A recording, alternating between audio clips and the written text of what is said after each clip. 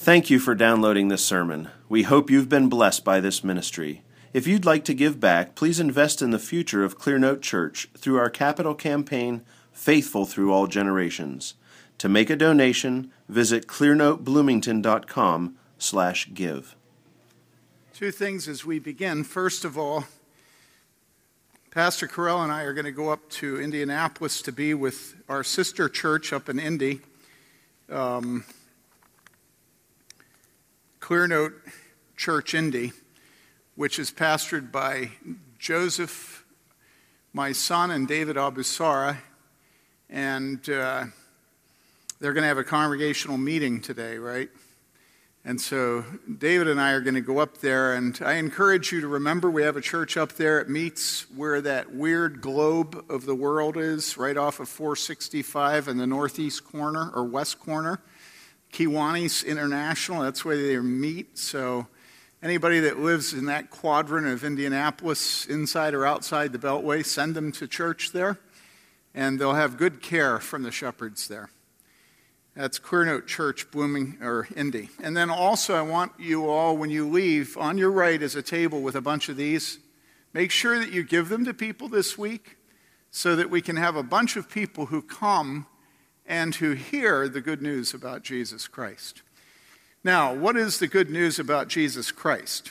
Well, this is Christmas season, and this particular part of the Christmas season is known as Advent. And Advent means coming, arrival. And the advent of the important moment or the important thing. I'm going to be doing this all during the service, so get used to it. And so Advent is a season where we anticipate the arrival of Jesus Christ. Now, it is true that we live in the season of Advent now because we await the second coming of Jesus.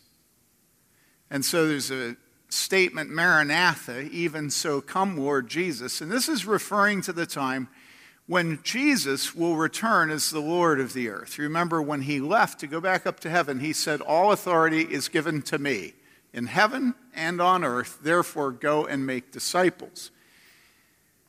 And then when in the beginning of the book of Acts, the disciples were told that he will come again. Well, when he comes again, he's not going to be hidden from the proud.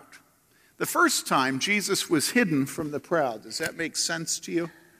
Because he was born in a stable. He was born to the poor. Mary and Joseph were very poor.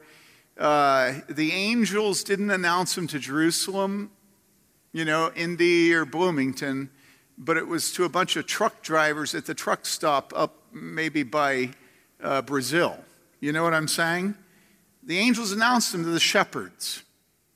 He was hidden from the proud and the rich the first time he came.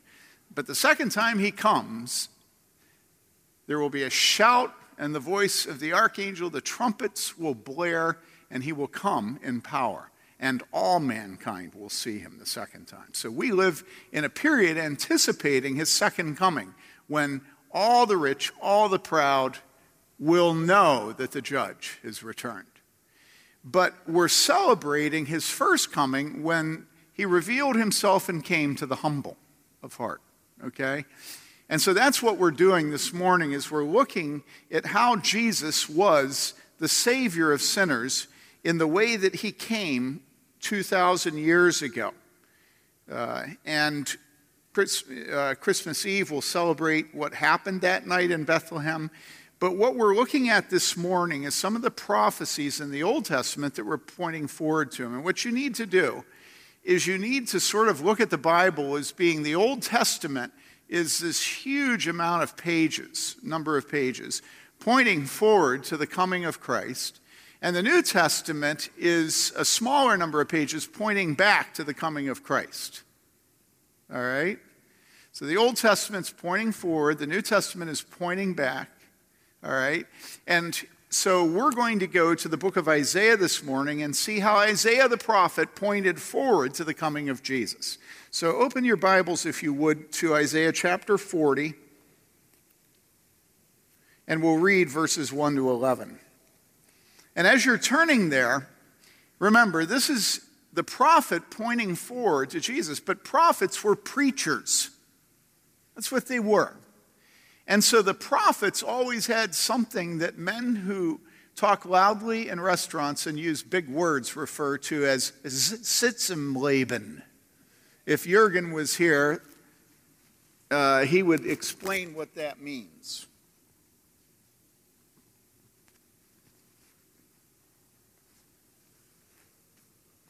You have to find the sweet spot in between constant irritation and just, and that's a hard sweet spot to find. Prophets had a Sitzumleben. Prophets, that's just a fancy German word that means context. Prophets had a particular time, a particular place, and a particular people that they were speaking to. And so when we look at the sections like this in Isaiah, we go, yeah, Handel's Messiah. You know, if you've grown up on the Messiah like I have. And we get all cosmic about it. But I want you to remember that this particular passage of Scripture is pointing forward to Jesus, but it's being written in a particular time to a particular people in a particular place. All right. Let's stand for the reading of the Word of God. Comfort, oh, comfort my people, says your God.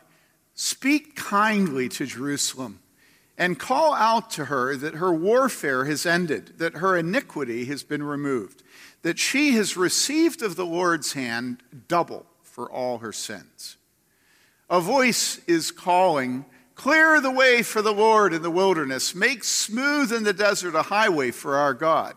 Let every valley be lifted up and every mountain and hill be made low, and let the rough ground become a plain and the rugged terrain a broad valley. Then the glory of the Lord will be revealed, and all flesh will see it together, for the mouth of the Lord has spoken. A voice says, call out. Then he answered, what shall I call out? All flesh is grass, and all its loveliness is like the flower of the field. The grass withers, the flower fades, when the breath of the Lord blows upon it.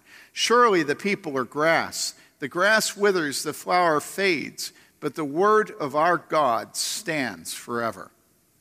Get yourself up on a high mountain. O Zion, bearer of good news, lift up your voice mightily. O Jerusalem, bearer of good news, lift it up. Do not fear. Say to the cities of Judah, here is your God. Behold, the Lord God will come with might, with his arm ruling for him. Behold, his reward is with him, and his recompense before him. Like a shepherd, he will tend his flock. In his arm, he will gather the lambs and carry them in his bosom. He will gently lead the nursing ewes. This is the word of the Lord. You may be seated.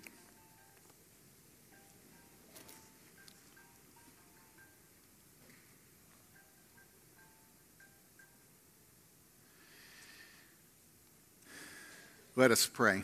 Father God, we thank you for your word, and we pray this morning that it will go out in power, that your sinful servant, Tim Bailey, will not be timid and will not refuse to climb the mountain or to yell, and that because of this, your Spirit will find him a useful vessel, and souls this morning here will repent and believe in Jesus Christ. May the words of my mouth and the meditation of every heart be acceptable in thy sight, O Lord, our strength and our Redeemer. We pray in Jesus' name. Amen. And so here we have a prophecy. It's from the prophet Isaiah. And you remember that I said that when you think of prophets, you need to think of preachers. They were God's voices. All right? They spoke the word of God. Another thing you need to realize is that in the Old Testament, when you read of Zion or when you read of Jerusalem, so for instance in verse 9, O Zion, bearer of good news, O Jerusalem, bearer of good news, you remember that the word gospel, gospel of Matthew, Mark, Luke, and John, gospel means good news. All right? And so here it says Zion is a bearer of good news. It says Jerusalem is a bearer of good news. So Zion and Jerusalem are announcers of good news, bearers of good news, voices of good news, speakers, preachers of good news. But when you see in the Old Testament Zion and Jerusalem, you should always think what? Well, you think Jews, you think the people of God, you think God's chosen people. But what you should think is the church. Because in the Old Testament, the Jews were the church. And so Zion is the place of the people of God worshiping. Jerusalem is the city of the people of God. So in the Old Testament, Jerusalem and Zion, you should just think the church. In the New Testament, that's why the Apostle Paul in Galatians says that Jerusalem is what? Our mother. And so what we realize is that both Zion and Jerusalem are the people of God, the church. Don't get all individualistic and narcissistic on me here. Okay, you should all know, make sure they know the word narcissism and narcissistic. Okay, Jason? Narcissism he's the Greek guy that would look down in the pond and the water was perfectly still, and he'd look down at that water and he'd just love what he saw. Because what did he see? He saw his face, his ugly mug, but it's beautiful to him, right? You know the expression, he's got a face that only a mother could love? Men today don't even need their mothers. All they need is a mirror. And by the way, parents, can I just say something to you? This is just volunteer corn, all right? If you see your children looking in a mirror, would you slap them? Just slap them. Because our world is so vain today. And a good indication that your children are vain is that they're looking in a mirror.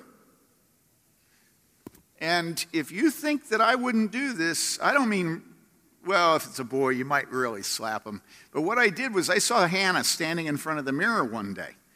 And I had this bell that went off in my brain, danger, danger. And so I said, Hannah, don't look in the mirror. And poor Hannah, she was innocent. She just was looking in a mirror. It said it'll make you vain and proud, so don't look in a mirror. All right? So narcissism today is what you and I all live in the midst of. We're all looking in the mirror. You know what the mirror is called, right? Facebook. Where I'll look at your mirror if you'll look at mine more.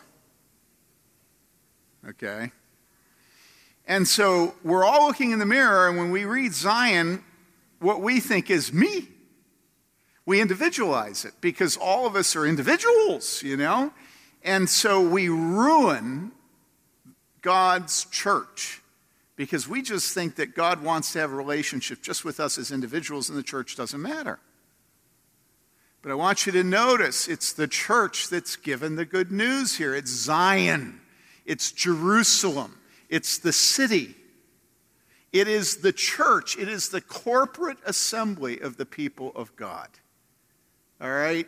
And listen, among the people of God, you matter as long as you have that order right, which is that the church is much more important than you are. It doesn't mean you aren't important. God can keep track of every hair on your head. But you need to be humble and love the church. All right. And so, comfort, oh, comfort my people.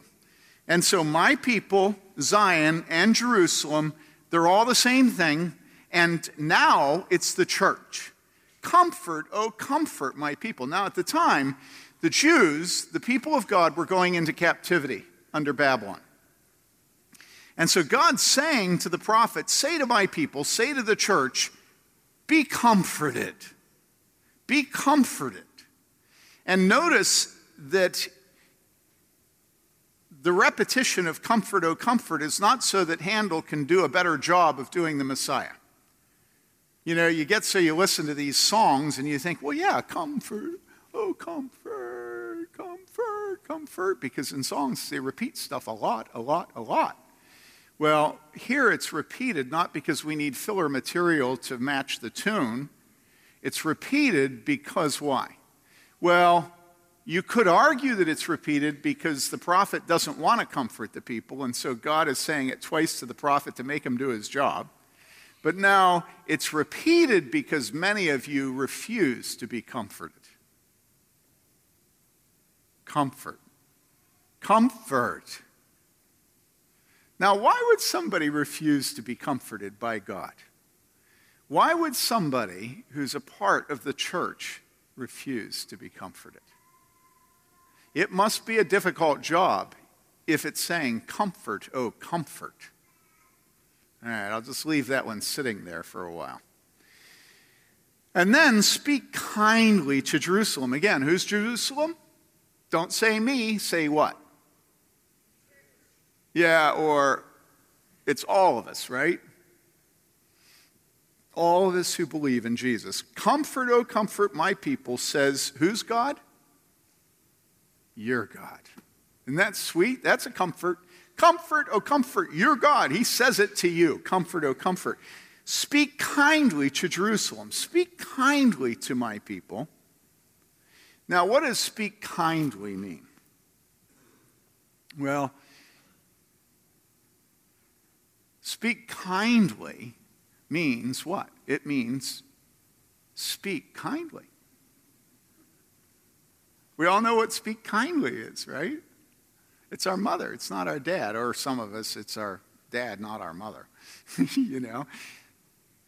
Gently, sweetly, kindly. Speak kindly. So here is God's approach to his people. Comfort, comfort. Your God speak kindly to you. All right? And call out to her. Notice it's not whisper, it's not share, but it's call out! Call out! Call out to her that her warfare has ended, that her iniquity has been removed, that she has received of the Lord's hand double for all her sins. Now, remember I used that big construction called Sitzimleben, and I said it meant context. So Isaiah is speaking to the people of God at a time when they are and have been suffering. And he is saying it's time for comfort, right? It's time for comfort. Comfort, comfort, says your God. Now, why do they need to be comforted? They need to be comforted because they've been suffering. Why have they been suffering? Now, this is really, really nasty to say this. But if you look at what the Bible says, it says, her warfare is ended, that her iniquity has been removed, that she has received of the Lord's hand double for all her what? Sins. If you have had an abortion, and you're a woman, and you've paid a doctor to murder your unborn child, do you believe that you suffer for your sins? Do you believe that you suffer for your sins?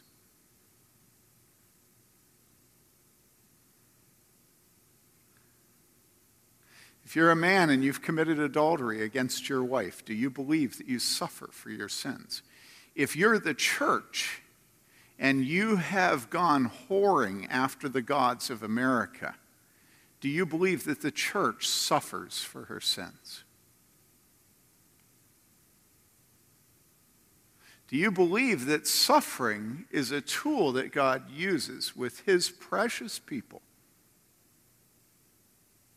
as payment for their sins? You'd say, well, no, Jesus paid it all. Yes, Jesus did pay it all.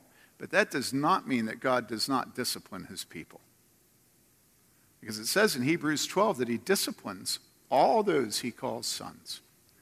And so what we see here is that the people to be comforted are the people who God has punished, who have suffered because of his punishment. All right? And listen, if you claim to be a Christian and you don't have suffering in your life, what that means is that God is not treating you as a son. And that should cause you to be very concerned. All of us should be looking for ways that we're suffering for our sins so that we can take joy in it. And you go, what? And I say, oh, come on. You've all had fathers. And you say, well, actually not. I say, oh, yeah, you have. You've had elders and pastors and school teachers and coaches, right? You've all had fathers, and they disciplined you, right? And you knew you belonged to them when they disciplined you. I mean, isn't that the theme of every sports movie? There comes a moment where the coach marks his team with his fatherhood. Any of you ever watched Hoosiers? And what's the theme? Well, the theme is that the coach is more of a father than the father, right? And so what the Bible is saying here is that the people of God, the church, have suffered for their sins and that now it's time to be comforted. And it's their God, your God, says this. All right? That she has received of the Lord's hand double for all her sins. Now, that's not saying that she's received a disproportionate amount of suffering for her sins. Double? Well, that's not fair. You can just see every American, Double? No! Come on. Let's make this proportionate to my sin. I remember a professor at Penn State University sitting at a table with me here in this community and saying to me that he had been the head of InterVarsity here, and a wonderful Christian witness on the campus of IU, and he said to me that he was done with God. And he was done with God because his divorce had been so painful that God could not be good and allow that kind of pain in any man's life. And listen, I'm just going to tell you, none of us have any comprehension of the wickedness of our sin. There's nothing that anybody has ever suffered that is disproportionate to their sin. That's not what it means when it says double for all our sin. What it means is that God has been intense in dealing with us as children and giving us discipline and suffering. It's been very intense. Verse 3, a voice is calling. Notice again. Verse 2, call out to her. Verse 3, a voice is calling. Again, loudly. It's not whispering and it's not sharing. It's calling. And what is the voice calling? Clear the way for the Lord in the wilderness. Make smooth in the desert a highway for our God. Now notice those two words, wilderness and desert. What is it referring to? It's referring to the time of Israel suffering under the discipline of God. Why were they suffering? Because they'd given themselves to idolatry. They'd loved money. They'd loved little Baals. They'd loved women, Canaanite women. They'd given themselves idols. All right? And so what God is saying here in this verse is, clear the way for the Lord in the wilderness, make smooth in the desert a highway for our God. Wilderness and desert are those places where they suffered. Now, it's impossible for us to understand that. Why? Well, because wilderness, well, are you a member of REI? Mountain Hardware? In other words, wilderness today is the ultimate place to be. The ultimate. Why? Well, because outside of the wilderness, you get anthropogenic global warming. And what does anthropogenic mean? Well, not the same thing as Sitzenleben. Anthropogenic means that it had its origin in man, anthro. All right? And so anthropogenic global warming means that if we could just get rid of man, the world would be perfect. And that's the subtext of the Western world today. Man is the problem, wilderness is the solution. And so wilderness has become the summa of moral purity in the Western world today. And if you can get out into the wilderness, then you will be really godly and really happy, and there will be cosmic wows that will come upon you. If you have the right coat, shoes. Actually, much more important than shoes is socks, let me tell you. All right, water bottle. Well, no, you don't have a water bottle in the wilderness. What do you have? You have a bladder. I mean, not mine. Got to have a backpack. You have to have the tent. What? Yeah. And then you can't have a Svea 123 anymore, because if you're flying there, they won't let it on the airplane. So all your Sveas are done unless you drive to your wilderness. You don't know what a Svea 123 is. You haven't lived.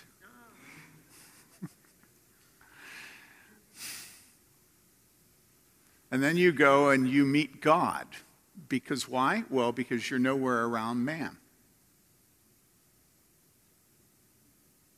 But in Scripture, wilderness and desert are negative. Why? Because man is the apex, the summa, the top of creation. It's the teaching of Scripture. That's why it's completely trashed today in the Western world. I'm not saying I don't like the wilderness. I just think it's cosmically osh. It makes chills go up and down your spine to be in the wilderness because you're close to God. But in Scripture, you're close to God when? That time every week when you gather with the people of God and you remember that their feet are on a slippery slope and the people of God worship, okay? And so Zion and Jerusalem are really heaven on earth. And wilderness and desert are the places where they need good news because it's such a parched land. Isn't that weird? You got to get that in your brain if you're going to understand the use of wilderness and desert in Scripture. It's the exact opposite of what we do. Pretty much every single time that you hear any truth in our world, the real truth is the exact opposite of whatever you hear. Okay? Because we live in a day when right is wrong and wrong is right. A voice is calling, clear the way for the Lord in the wilderness, make smooth in the desert a highway for our God. Now, what's the purpose of a highway? The purpose of a highway is to make it easy to travel. You have a once-in-a-lifetime opportunity right now to go out south of here and to look at a highway being constructed. I go out there and I sit and I just look at it. I think it's just wonderful. And what are they doing? Well, they're removing the tops of the hills and they're filling in the valleys. And that's what John the Baptist did, didn't he? He preached, and his preaching took the top of the hills off, and his preaching filled up the valleys. Now, what does it mean to fill up the valleys? What it means to fill up the valleys is to take the timid and the weak and to lift them up. To lift them up. To comfort the afflicted. Why? Because we need a highway for God. People have to have faith that he's good, that he says comfort, that he's your God. But what about the mountains? Well, you got to just cut them down. Well, who are the mountains? Well, the mountains are the souls that are tenured professors at the university, filled with pride. Or people getting MBAs. And I suppose people getting performance degrees instead of music education degrees. Definitely, all right? I don't know what your study is, so you're safe right now, okay? Yeah, you. Listen, it's those of us who are proud who have to be. Why? Because you can't hear God calling you to repentance and faith if you're proud. So Americans have to be leveled because America is the land of the proud. All right? So the low valleys need to be filled in. The mountains need to be cut off. And then if you listen to the Messiah, the crooked straight, the rough made smooth. Now, what would the crooked be? The crooked are people who are unbelievably perverse. They're people that after the elders work with them for 5 years, the elders want to shoot themselves because it doesn't seem that anything has happened.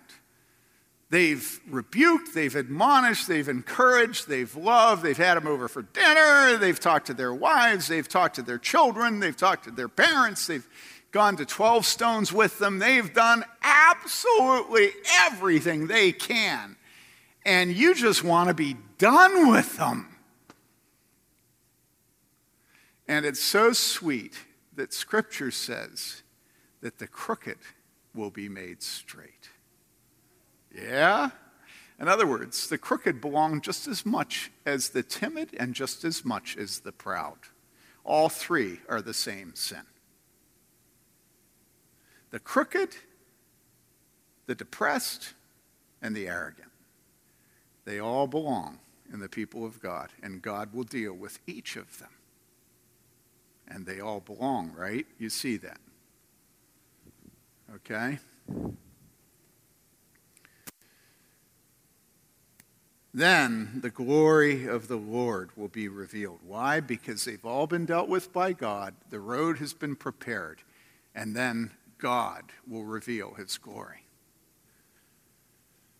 And all flesh will see it. Why? For the mouth of the Lord has spoken. A voice says, call out. And he answered, what shall I call out? Notice that the prophet doesn't just start blabbing. He's told to speak. And his response is to say, what shall I speak? Just because somebody's blabbing in the name of God doesn't mean that he has any message from God. It's a theme all through the Old Testament of the false prophets. They say, God said this to me, and God hasn't said anything to them. It's just so obvious our country is filled with men who didn't stop to say, what shall I cry out?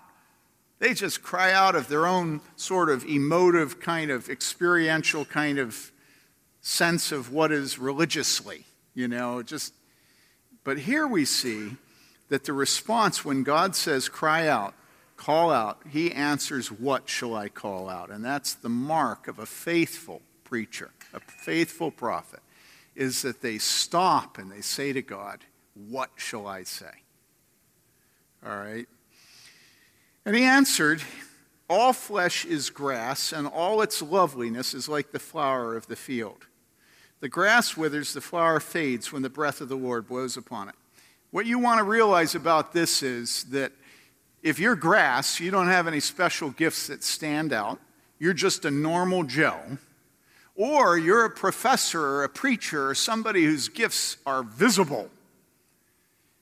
All you are then is a flower. And both grass and flower wither and die. Right? And we've seen this happen this fall. And why does the grass wither and why does the flower die? Because God's breath brings it to death. God is intolerant of the pride of all of us. He just won't have it. And so the grass and the flower are supposed to show us that no man lives forever, all of us die, and that God is in control of our death and our decline.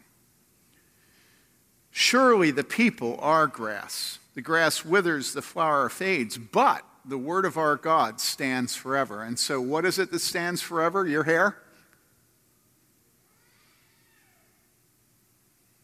Your shoulders?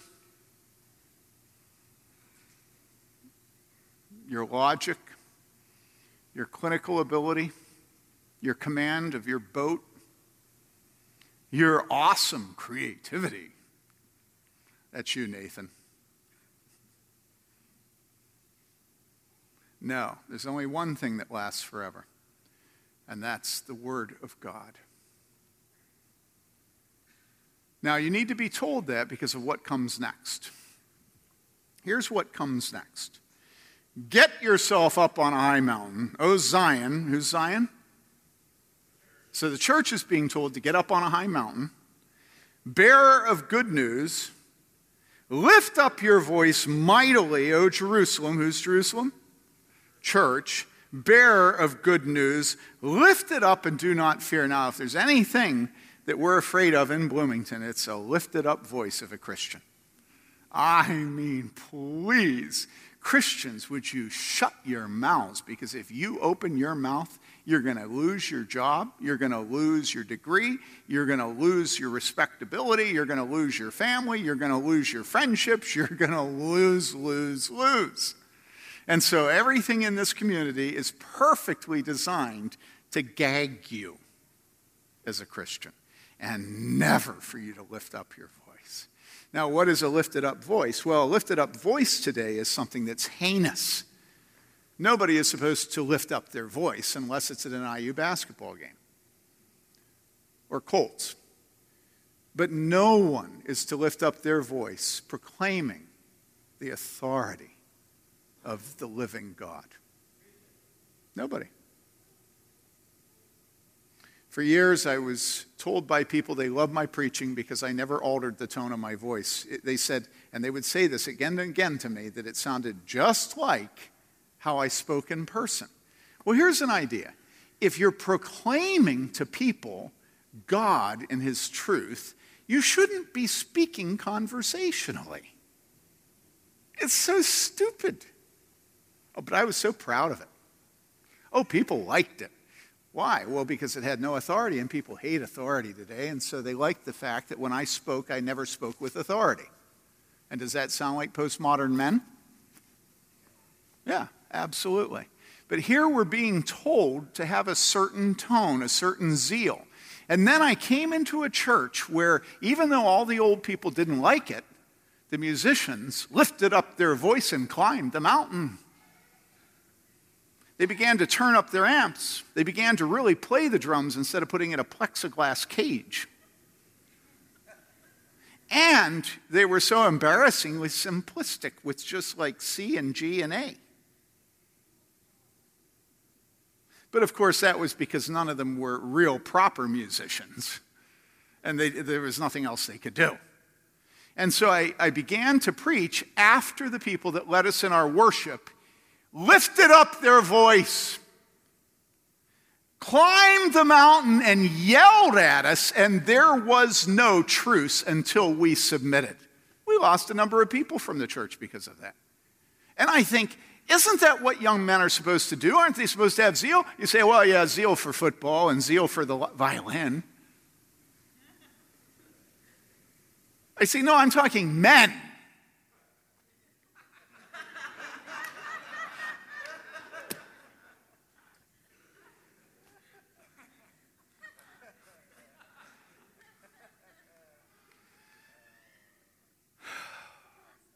Listen, guys, God commands you. You are the church, and he says, climb the mountain and yell. And that, you should not be afraid when you do it. And I can't think of anything that's more perfectly suited to a church in Bloomington than that. Don't be afraid. Comfort my people. The depressed, lift them up. The proud, bring them down. The crooked, make them straight. And then get up on a high mountain and say what? Well, say to the cities of Judah, here is your God. I was so discouraged this morning to read Franklin Graham talking about his father's imminent death. And for Franklin Graham, then in the article, they quoted Billy. And Billy's the same age of Mary Lee's mother. Billy Graham and Ruth Bell were all at Wheaton College with my parents and Mary Lee's parents. So they're family to us, right? And that Billy Graham was quoted as saying that we can have a relationship, a personal relationship with God through Jesus Christ, comma, what? I believe. And that's the way you silence your voice to postmoderns. You just say, well, my belief is. It just relativizes this thing. Listen, you are not to say I believe, ever. Don't ever say I believe, because that's the way that you wink at everybody else and say that you're just a relativist like they are. What are you supposed to proclaim? What it says here is, say to the cities of Judah, here is my God. No. It says, here is your God. And you say, well, this is the prophet speaking to the church, and so it's their God. And I'm telling you, no. You are to announce to the world. You remember Jesus said, all authority has been given to me in heaven and on earth. Go and make disciples of all men. All right, here is your God. Behold, the Lord God will come with might. Why? Because he's going to come, he's going to return, and he's going to judge us. And he's going to come with might. Now, what is might? With his arm ruling. Do you understand? This is the arm of God. This is what you are to proclaim. And you're not to proclaim it because you're 6'2". I was horrified to see this last week that there's only 3.9% of men who are 6'2" or bigger. And how many of them weigh 250? Listen, it has nothing to do with my size, my weight, my skin color. The power is not the man. The power is the God. And you, man, woman, child, older person, you are to proclaim, behold your God. Behold your God. So his arm ruling for him, behold, his reward is with him and his recompense before him. He will bring reward, he will bring judgment. All right? And then this verse, like a shepherd, he will tend his flock. In his arm, he will gather the lambs and carry them in his bosom. And he will gently lead the nursing. The word use up there is not in the Hebrew. It's just the nursing. And so this God who made the universe, who has commanded the church to climb a mountain and to yell, to proclaim, this God is the God who is a shepherd to his people, who gently leads the weak, the poor, the humble. And can you think of anything that's more intensely humble today than the nursing?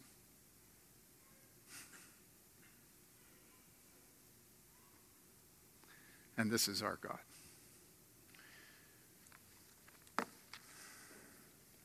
And so, don't be afraid. Don't be afraid. Proclaim him. This is their God. This is not your belief. Behold your God. All right, let's pray. Father, we pray that you will work in our hearts so that we will not be afraid, men, women, children, so that we will have faith. Father, would you use us as a bright light in this community, not a smoldering light, not a wimpy light, but a bright light. Father, may we decrease and may you increase in this community, we pray in Jesus' name.